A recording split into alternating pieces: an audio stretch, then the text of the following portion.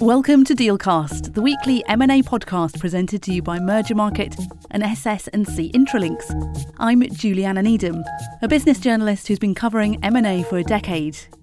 In this special episode, we're discussing the findings of SS&C Intralinks' Global M&A Dealmakers Survey for 2022.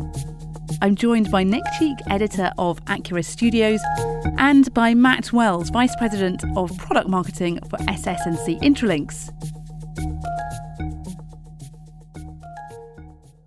Hi, Nick.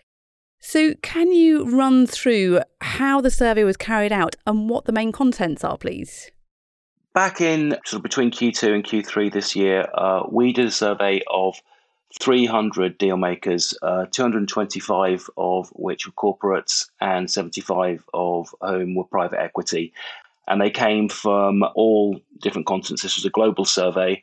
So we had 100 from North America, 75 from EMEA and APAC, and 50 from Latin America. And they were from all sectors as well. So particularly from the TMT sector, pharma, consumer, industrial and chemicals, but actually from all of them and from all sizes of companies. So we weren't just looking at the largest companies, we were looking at largest and small to medium enterprises as well. And this survey was looking at global M&A sentiment, broad global M&A sentiment, but also deal expectations, COVID repercussions, and also digging into ESG readiness, how the process of M&A has changed, and also aspects such as how technology has changed the M&A process and M&A in general, and what deal makers are actually looking for. And there are a lot of findings because it's a large survey, and we came out with a number of different things. But deal makers are very optimistic, and that's for the year ahead and for the 18 months ahead. And they are looking to do more deals in the future, and they are seeing that, certainly in sectors such as pharma, TMT, the way that lifestyles have changed is going to promote more deal making. Another interesting finding was that private equity is likely to lead the way in deal making as opposed to their corporate counterparts. And other aspects was the growth of ESG, and that's not just ESG in terms of looking at companies who promote sustainability or diversity. It's also the way that the process is going to change, how companies are going to be having to do more ESG due diligence.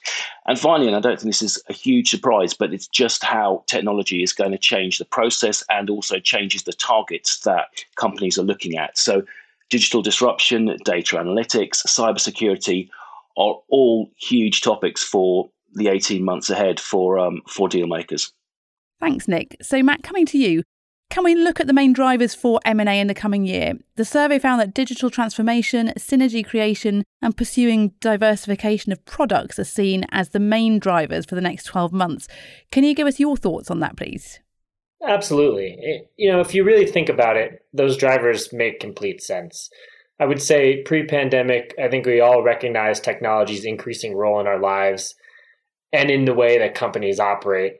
But I think we became almost dependent on it over the past 2 years since the pandemic started. This opened the eyes of many executives and boards to identify tech shortcomings and go and address them, many times through acquisition. Capturing synergy is always going to be a big M&A driver. Pandemic, no pandemic. Booming markets, busting markets. But if you ever think you have an opportunity to make 1 + 1 = 3, you always go for it. So with ever-increasing valuations, this is still much easier said than done. And Nick mentioned about ESG. The survey shows that ESG has rocketed up the agenda for executives. How is it changing the landscape for deal making? Yeah, ESG seems like that topic is everywhere. Those 3 little letters seem to be omnipresent, especially when you talk about M&A and deals. And it's making a big impact pretty quickly, whether it's driven by the companies themselves, their shareholders, LPs, or other investors. ESG definitely seems to be a focal point. ESG is no longer this niche topic reserved for impact funds. It's becoming part of every single deal. Obviously, the impact will be felt differently across sectors and industries, but all buyers and sellers are now thinking about how they stack up from an ESG perspective, I would say. And they need to be prepared to vet these issues in diligence. It needs to be something that you're thinking about way before the deal starts, whether you're coming from the buy side or the sell side, and have a plan to communicate what you're doing about ESG, or communicating how this investment, if it's an acquisition, can help and help further your ESG agenda.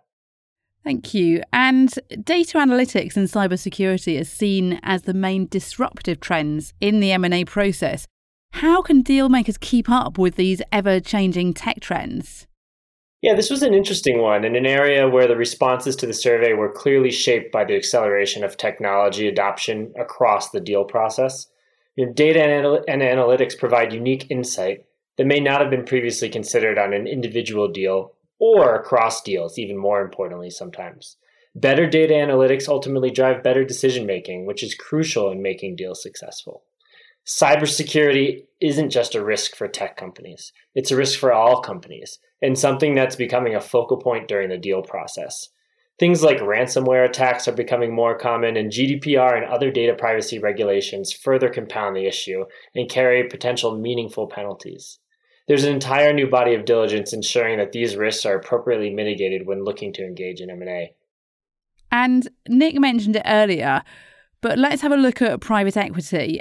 How and why is private equity still being seen as the dominant force in M&A? When it comes to private equity, I think, we've all talked and heard ad nauseum about, the amount of dry powder and cash on private equity coffers.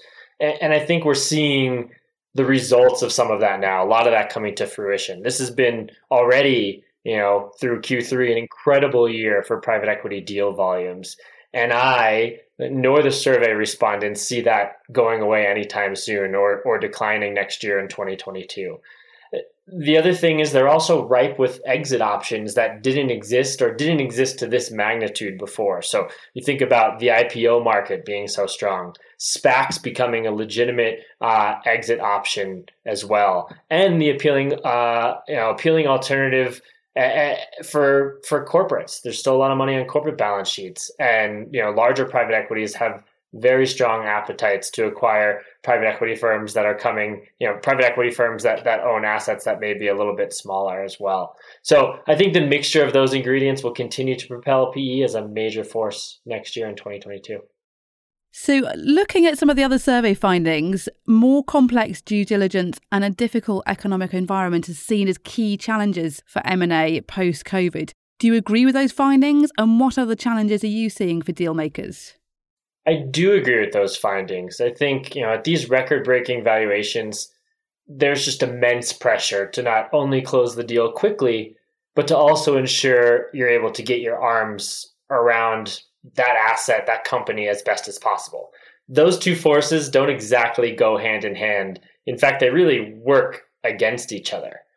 And, I do think that this is an area where advancements in M&A technology have given deal makers the power to process greater amounts of information, more complex information, with a lot higher confidence, a lot more quickly.